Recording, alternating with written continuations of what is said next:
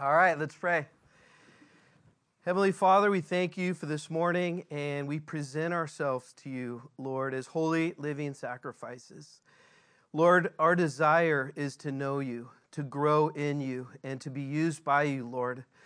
And so, Lord, we ask that you'd work in our heart, Lord. We pray that the Holy Spirit would bring to light these truths that are in your word, that they would literally transform us to make us more like you. I pray that we would grow in grace and in the knowledge of our Lord and Savior, Jesus Christ. And I pray, Lord, that you'd strengthen us in our inner person, that we may know the love of Christ, which passes knowledge, Lord, that your love would compel us to serve you and to present ourselves to you in a way of submission, allowing you, Lord, to have full reign over our lives, Lord. Move in our midst, Lord. We ask this in Jesus' name. Amen. Can you say hello to a couple people? All right, everybody, come on in and have a seat. All right, if you have your Bibles, go ahead and take them out, please, and turn to the book of Luke. Book of Luke, chapter 10. And I have a few announcements before we get into the word this morning. Number one, this Thursday at 7 p.m. here in the sanctuary, we're having corporate prayer.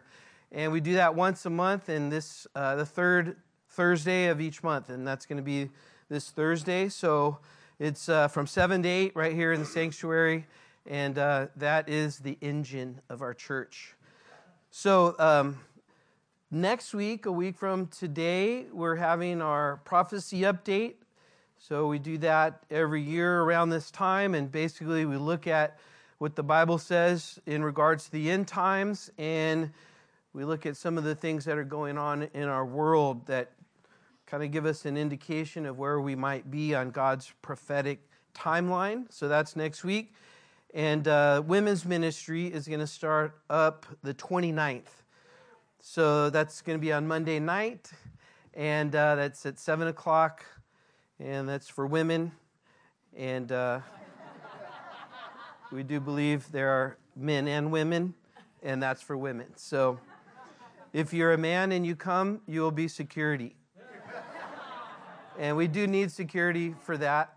We do need security for that. And there is always some men that come and do security for that. So we're in the book of Luke, and we're going to tackle the section of Scripture in Luke chapter 10 from verses 25 through 37.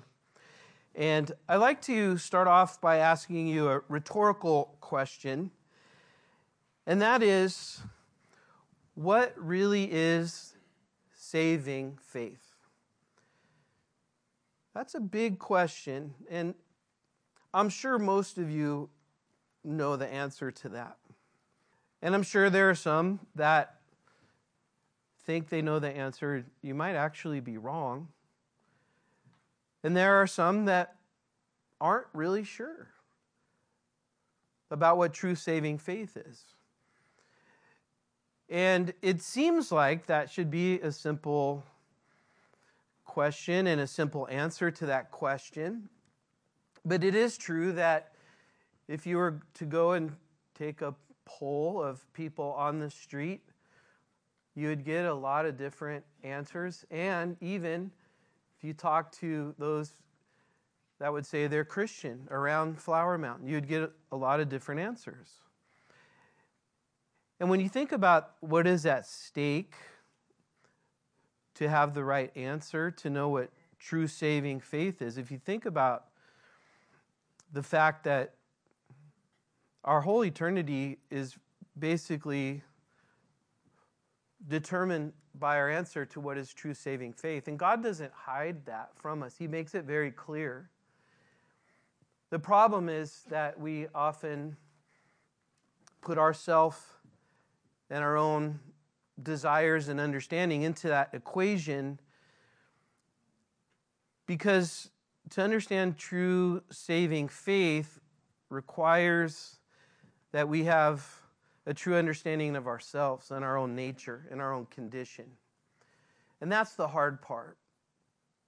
And so in the scripture, in regards to this question about what true saving faith is, we learn that Jesus himself says in Matthew 7:13 that wide is the gate and broad is the way that leads to destruction. And there are many who go by it.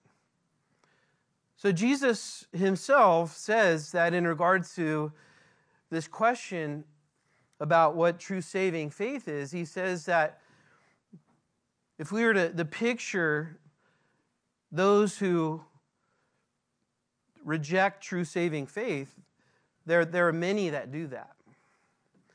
And if we were to picture a road that would go to destruction, because that's the consequence of rejecting true saving faith. The consequence is eternal destruction. And Jesus himself said that the road of people that go down to this destruction, they're many. And yet at the same time, Jesus then makes that road very, very narrow of those who actually receive true saving faith. Jesus in John 14:6, he makes that road not only narrow, but he makes it a one-way highway, where he says, I am the way and the truth and the life. And get this, he says, no one comes to the Father but by him.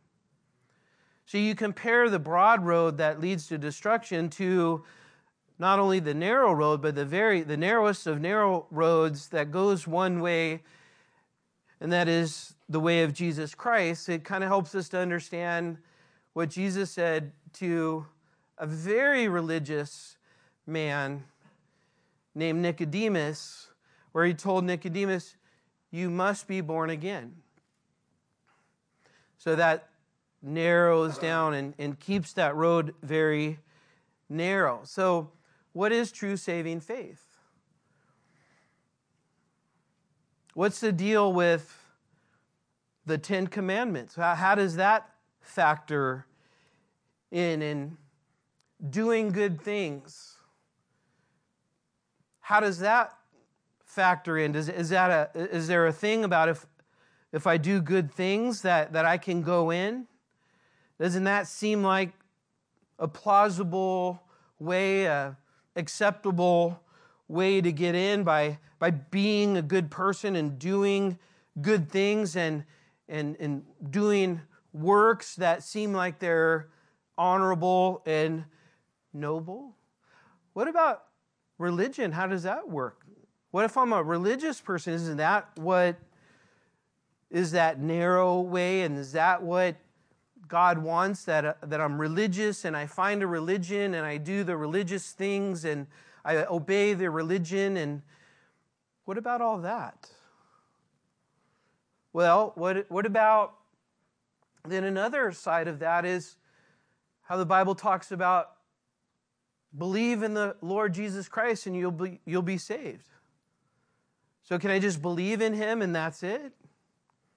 What about those scriptures that say it is by grace that we are saved through faith? And what about those scriptures that say and point to Abraham and say he believed in God and it was accounted to him as righteousness? So what about believing in God? I believe in God, someone may say. What about just someone who, I believe in God?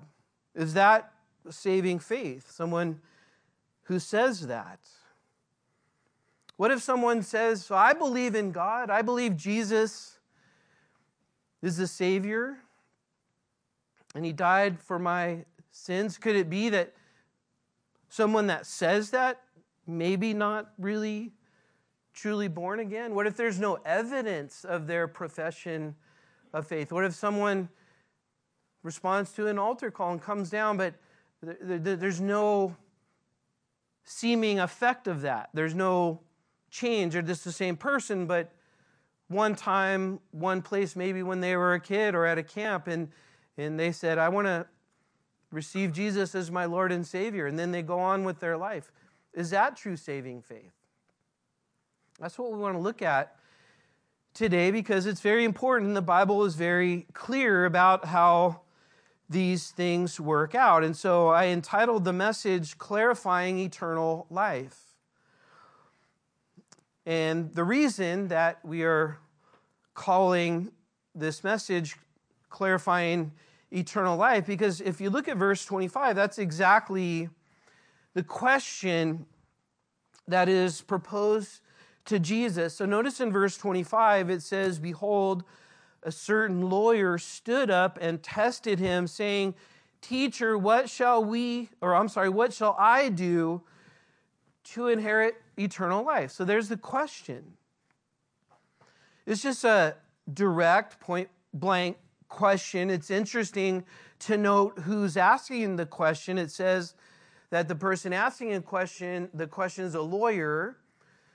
The lawyer that's being spoken of is different than the lawyers that we think of. This is an expert in Jewish law.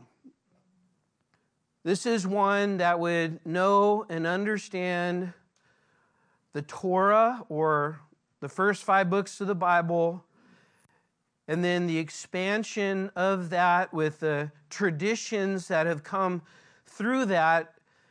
And this individual would be living their life according to what they would know and understand the law, or this certain way that one would try to be accepted by God, try to inherit eternal life. This lawyer would have kept Sabbath day, would have tithed, would have celebrated all the festivals and the ceremonies. This lawyer would, in his mind, would be thinking that I'm good because of how I obey the law. And not only that, because I'm Jewish. And because I'm Jewish, I'm part of the chosen people. And so, in regards to that, I'm good. But notice it says that he asked this question in a way to test Jesus. So he's asking Jesus, and he refers to Jesus as a teacher. And this lawyer then would be viewing himself as an expert. And so he goes to Jesus and said, You're a teacher, so tell me, what should I do to inherit eternal life? So this question then helps us. As he asks this question, it helps us understand straight from Jesus' mouth what it means to truly be saved. So that's the question. So now the answer is interesting, especially in a crowd like our crowd, in a group like our group, where we have learned and understood the gospel, when we understand the importance of witnessing to people, sharing our faith with people, explaining to people how the Bible says that they can go to heaven. But Jesus doesn't do any of the stuff we probably normally would do. His answer, get this, his answer is in regards to how does one inherit eternal life. His answer is the law.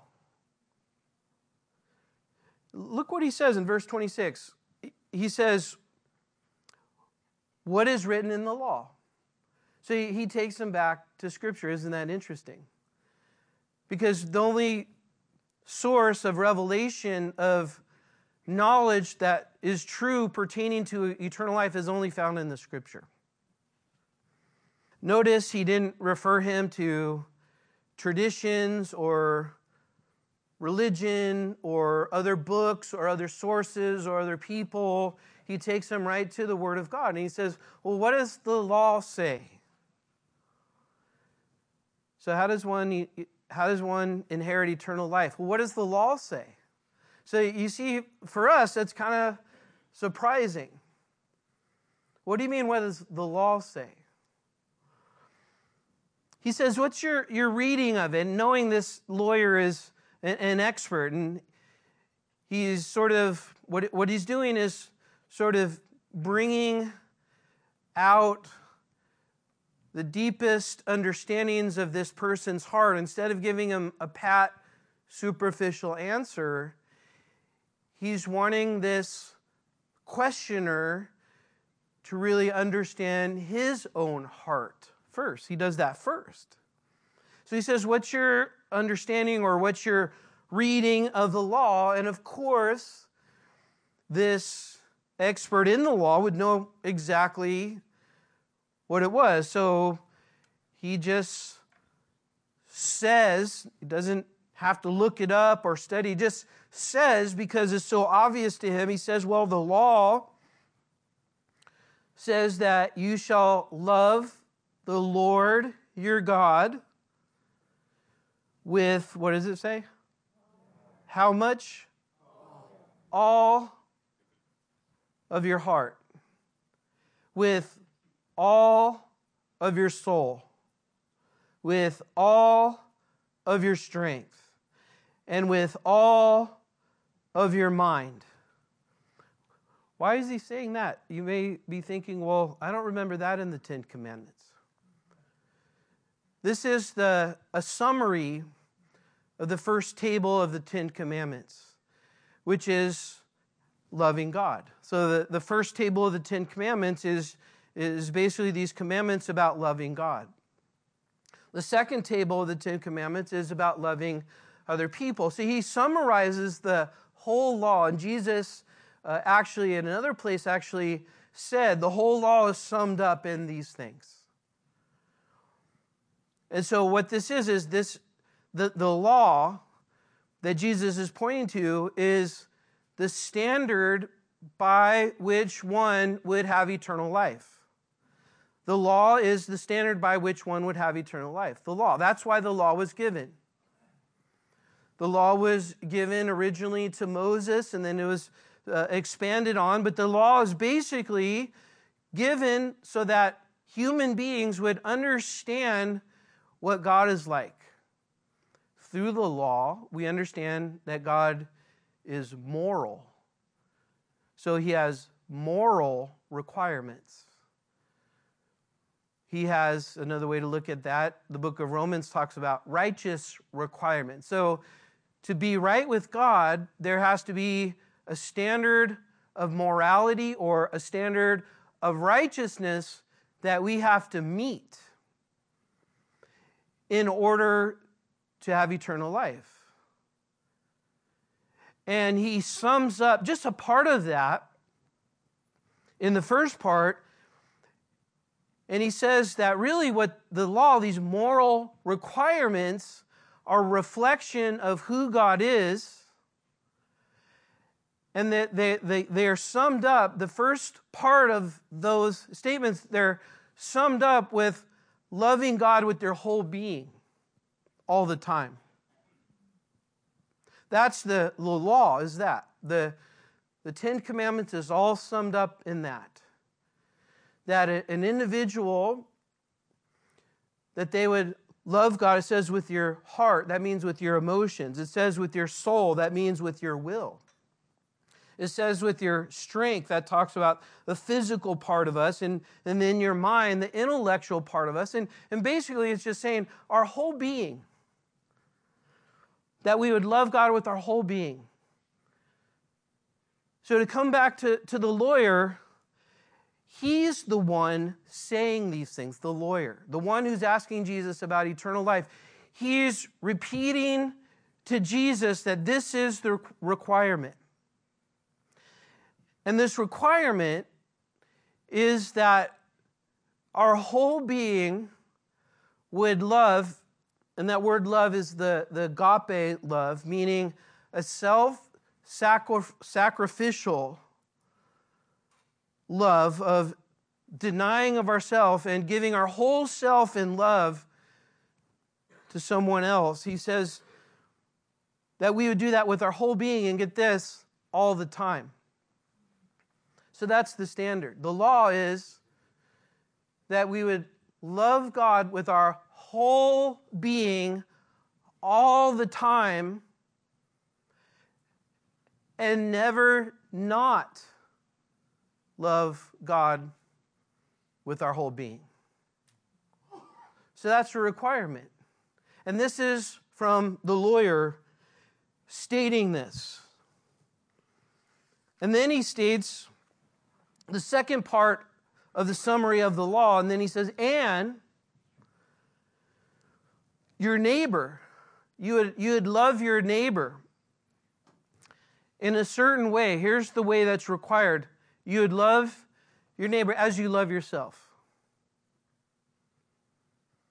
So the lawyer says, well, that's what's necessary and required to inherit eternal life. Is he right? So in verse 28, Jesus says to him, you have answered rightly. That's it. You're right. Do this, notice, do this, and you will live. Or in other words, you will have eternal life.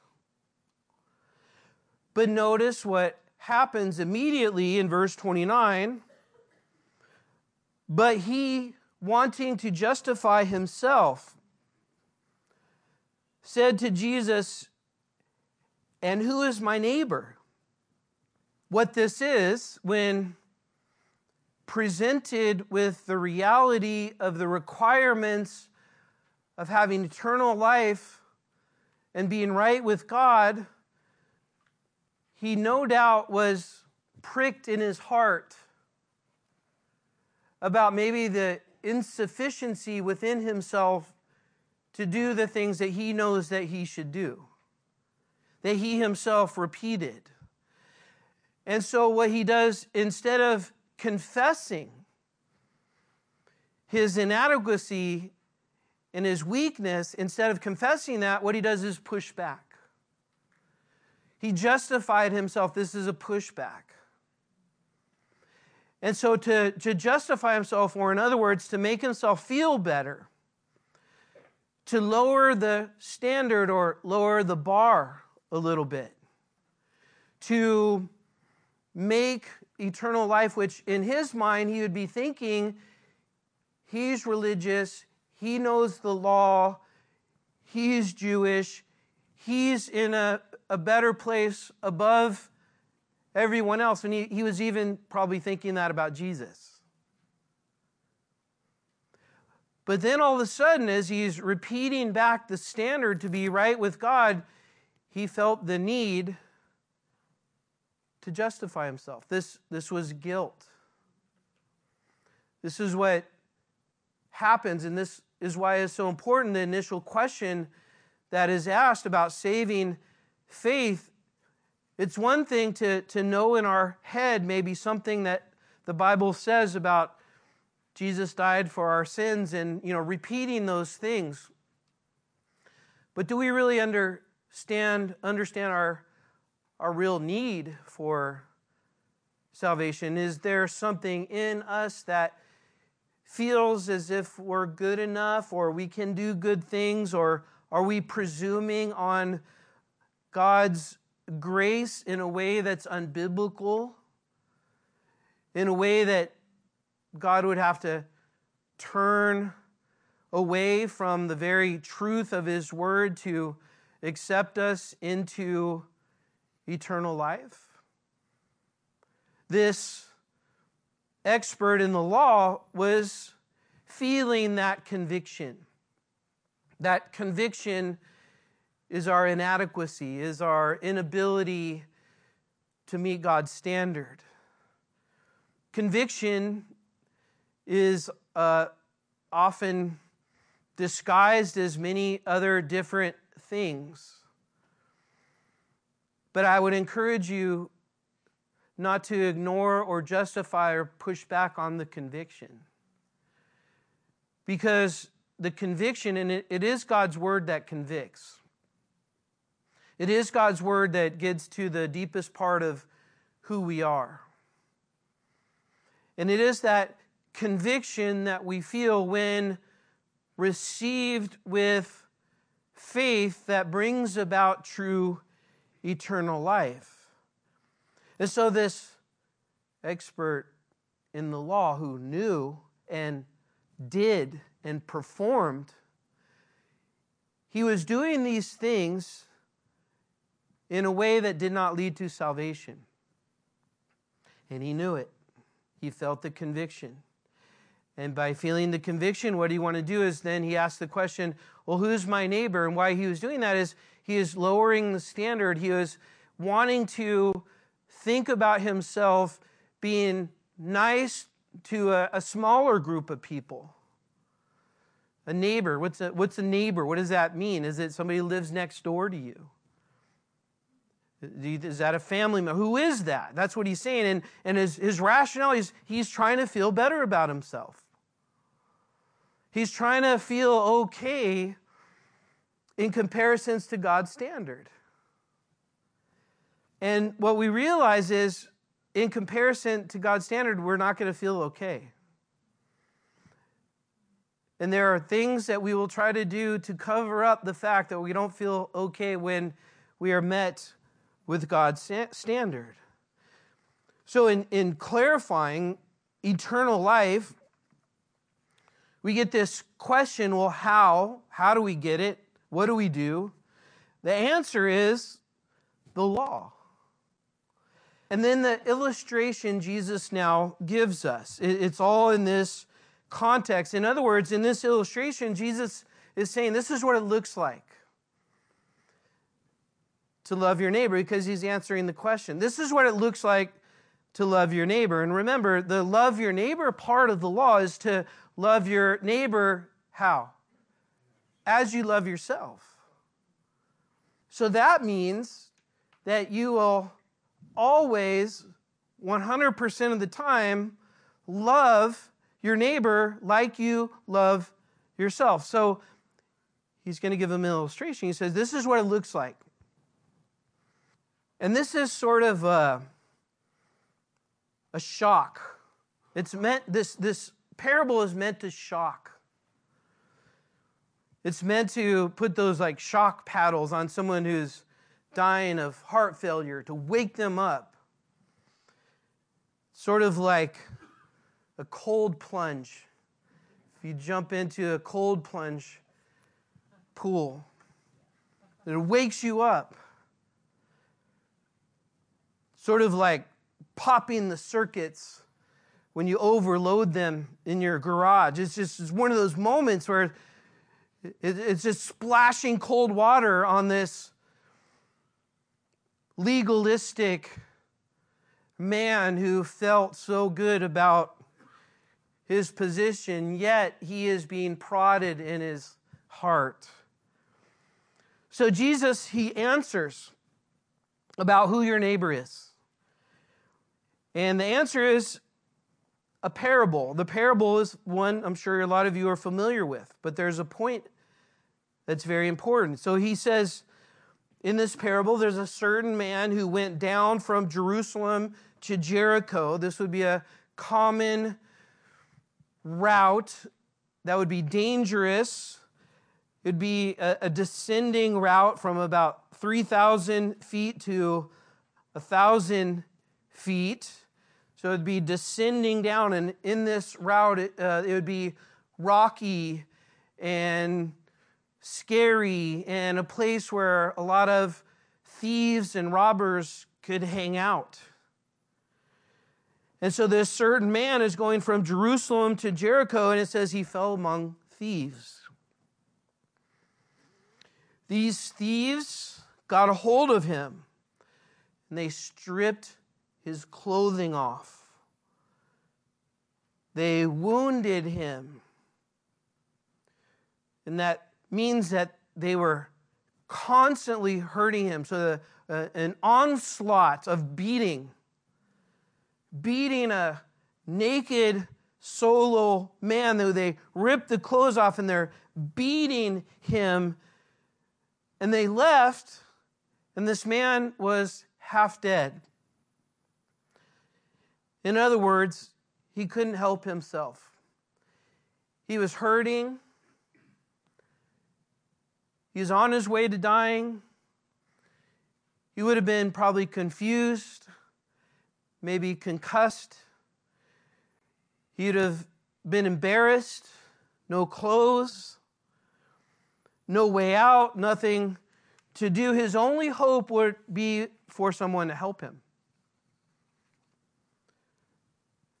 So by chance, it says, a certain priest came down that road. So you think, oh, good.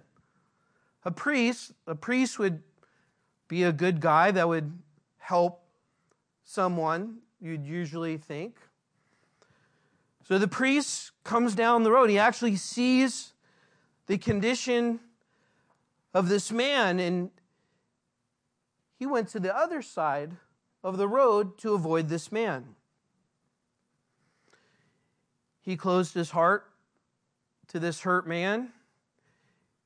He didn't have any love for this hurt man, any compassion for this hurt man. Somehow in his heart, he was able to justify not having anything to do with this man. And because this was a priest, this would be someone who's very religious and would obey religious things. And yet we see that being religious doesn't change one's heart. In fact, it can actually make someone colder towards other people. But then in verse 32, it says, then there's another person. So maybe there's hope. There's another person. This person's a Levite. So Levites were those who, some of them were priests, but not all of them. But they were of the tribe, of the priestly tribe that would at least be those who would help out in the temple, be very familiar with the temple. So good, a Levite's coming by. When the Levite came by, he arrived at the place, and he came and he looked, and he too, he passed by the other side. So you think about what that takes for a person to see a person dying in that condition and look and then turn away and go on one's merry way. Part of what Jesus is saying is he's looking at this lawyer who's coming to him with this question and then begins to justify himself, asking who his neighbor was. And no doubt it was something that would cause more conviction for this lawyer, because he probably would have been coldly turning away from other people's needs. People that were hurting and struggling and having difficulty.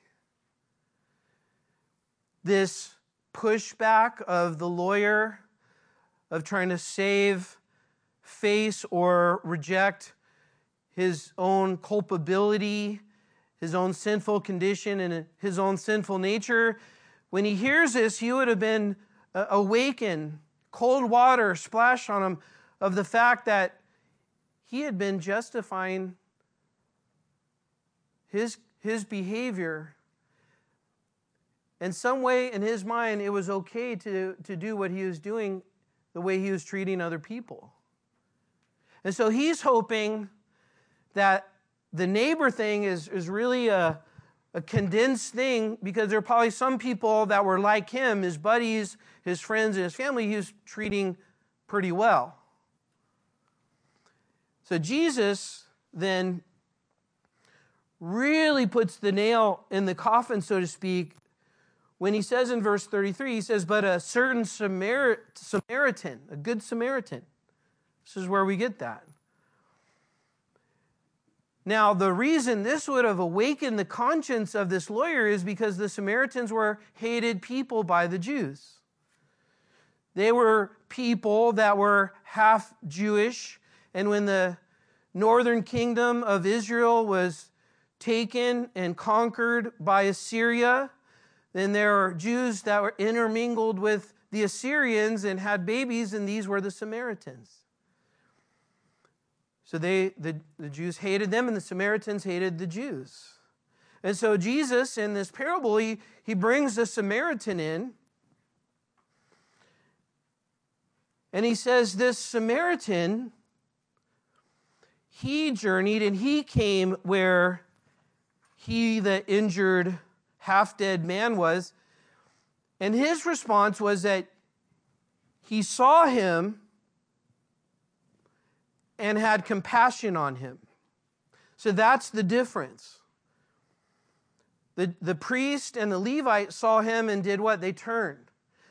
There was something in their heart that had no sensitivity, no appreciation for the man's condition, and they were able, in good conscience, to just turn and leave him there. And as Jesus is explaining what it means to love your neighbor as yourself, what he's doing is he's putting a mirror up to this lawyer who is, in his mind, self-righteous and holy before God because of his outward obedience to the things of the law. And now a mirror's put up. And the mirror that's put up is the mirror of him justifying his action and having a heart that is heartless towards someone in that condition.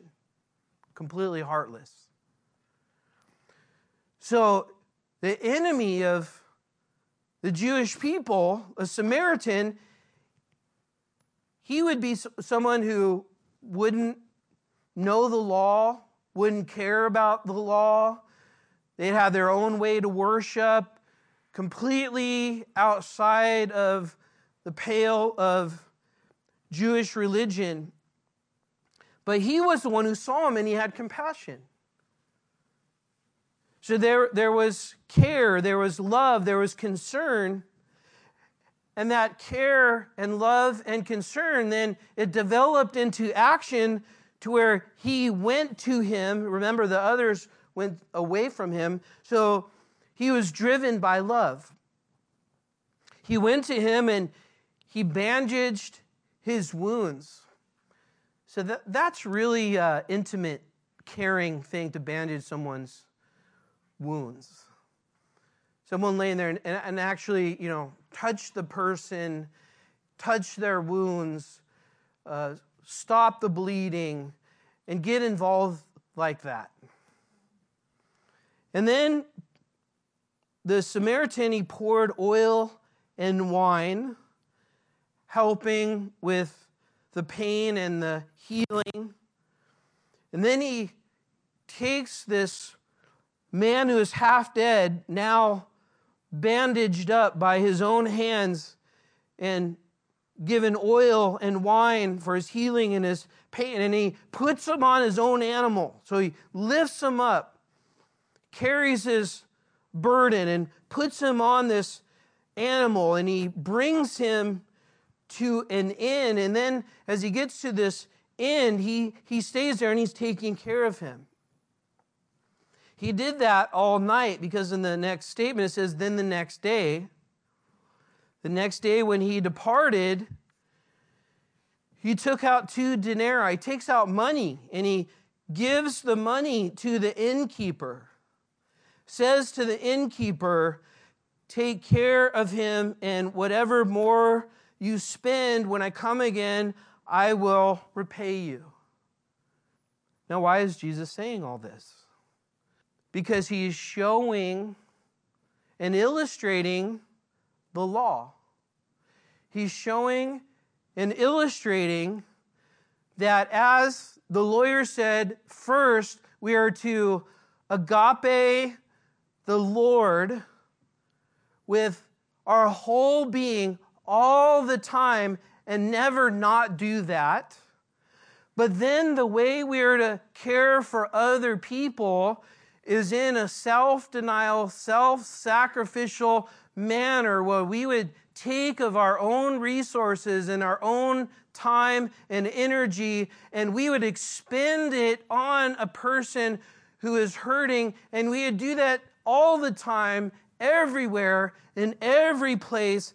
And the whole point of this parable is so that you and I would realize we can't do that. That's the whole point. We can't love like that. We can't love God the way He's asking us to. And we can't love our fellow man that way. So look at verse 36. Jesus, after this parable, then He brings this parable to bear on the heart of the individual. This man asking the questions, who is self-righteous and self-confident in his own salvation or his own eternal life because of his self-righteousness. So in verse 36, so which of these three do you think was a neighbor to him who fell among the thieves? And the man said, he who showed him mercy. And Jesus said to him, go and do likewise. And so here's the point. Now imagine this man going out hearing this story and then thinking, first of all, to inherit eternal life, I have to love God with all my being all the time. Now, you know what that means? That means I and you and I, we have never not sinned. We've never loved God all the time with all our being. We've never done that. We've never not sinned. But that's just the one part of the law, isn't it? We usually treat our family in a different way than we treat strangers. We usually will, with our families, have more energy to help them and to take care of them. And Jesus is saying the second part of the law is that we would even treat our enemies. We would treat everybody all the time by loving them the way that we would love ourselves. And the point is he's telling this man, okay, go do that now. And the man with the cold plunge, awakened mind and heart, if had the accurate response, the reality of his own condition before a holy, almighty God would have arrested his attention and woke him up for his need for a Savior. His need for someone else to be that holy and that righteous. Understanding that he could never meet God's standard, His requirement. And therein we realize what is the purpose of the law. In Galatians chapter 3, it says, the law is like a tutor or a teacher. The law teaches us, tutors us in our own condition before God as fallen, sinful people, unable to do anything to change our fallen condition before God, and therefore we need a Savior. Do you remember that narrow road where Jesus said, I am the way, the truth, and the life, and no man comes to the Father but by me? This is the narrow road. The narrow road is the realization that we need a substitute because we could not meet the standard. The narrow road is that there can only be one substitute. The narrow road is that we need grace and it's not our works, that we need God's righteousness given to us because our righteousness is not enough, that we need forgiveness, that we need the cross, that we must be justified before God by faith and not by works. It's the realization that Jesus did fulfill the law when we could not fulfill the law. This is the gospel. This is eternal life. And this is the motivation and the why that we as Christians then subsequently do good works. So the good works come from the realization of God's love for us, the mind-blowing understanding of the lengths that God went to take our place in judgment. And as God then becomes sin so that we can be righteous, our hearts are warmed and filled with the love of God that compels us to go love people with the love of God that He gives us. So the works come from our salvation. The works are not for our salvation. The works come from our salvation. So for the Christian, and to answer the questions that we started off looking at, is how do works figure into salvation, and how does religion figure into salvation, and how does belief figure into salvation? And in this account, we get the whole thing. And the whole thing is we can't work and do good to be saved. And so we believe in Jesus Christ, and that belief is then we put our full trust in Him. Not just believe He exists, not just believe He did some things, but we actually surrender and give our life because we realize He's God. And because of that, we surrender our life to Him. And as we do that, we become new creations in Christ. We are changed from the inside out. And that change then brings about a difference in the way we live our life. Now the change means we live to please God.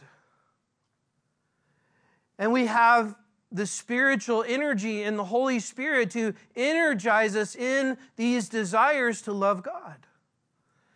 And as we're energized as new creation in Christ to love God, then we are energized to love people.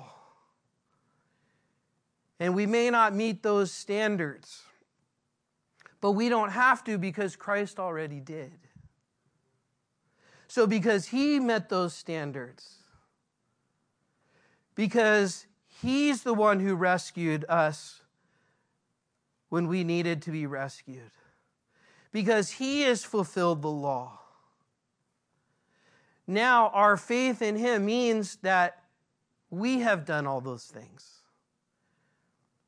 It means that we identify with Him through our faith, and now that new life in Christ brings about a desire to love Him and a desire to love mankind, even our enemies. So what is saving faith? That's it. So now the question and the understanding of true saving faith, then it comes to our plate, where each one of us has to decide. Where are we at when we're convicted? And I hope and pray, and I believe most, if not all of you, are saved. But it's possible some of you think you're saved and you're really not, because the road is narrow. And so I want to encourage you and implore you, because the consequences of dying without Christ are eternally severe, eternal destruction. Because if we go into eternity without saving faith, there's no other opportunity because of that. it's not only wise, it's vital to decide that while we still have a breath. To decide that now. Because there's nothing worth trading eternity for. There's nothing worth trading being with God forever. There's nothing. And so the opportunity then comes to us. Today is the day of salvation. And if you are saved, praise the Lord. If you are saved, this is a great day. Tomorrow's a great day. This next week's a great week. This year is a great year. Every tick of the clock is one tick closer to eternity. And so rejoice. Rejoice in your salvation and make Christ known to those who don't know him. That's the message today. Let's pray. So, Father, we thank you for your word that's a lamp unto our feet. We thank you, Lord, that you give us clarity about salvation. We thank you, Lord, that you paid it all for us. We thank you, Lord, that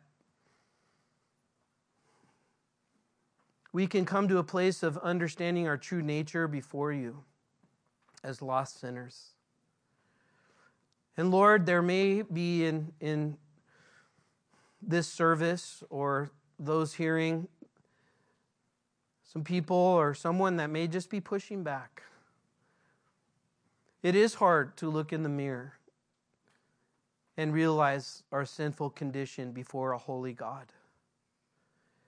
And we know that we're given many false alternatives to reject you.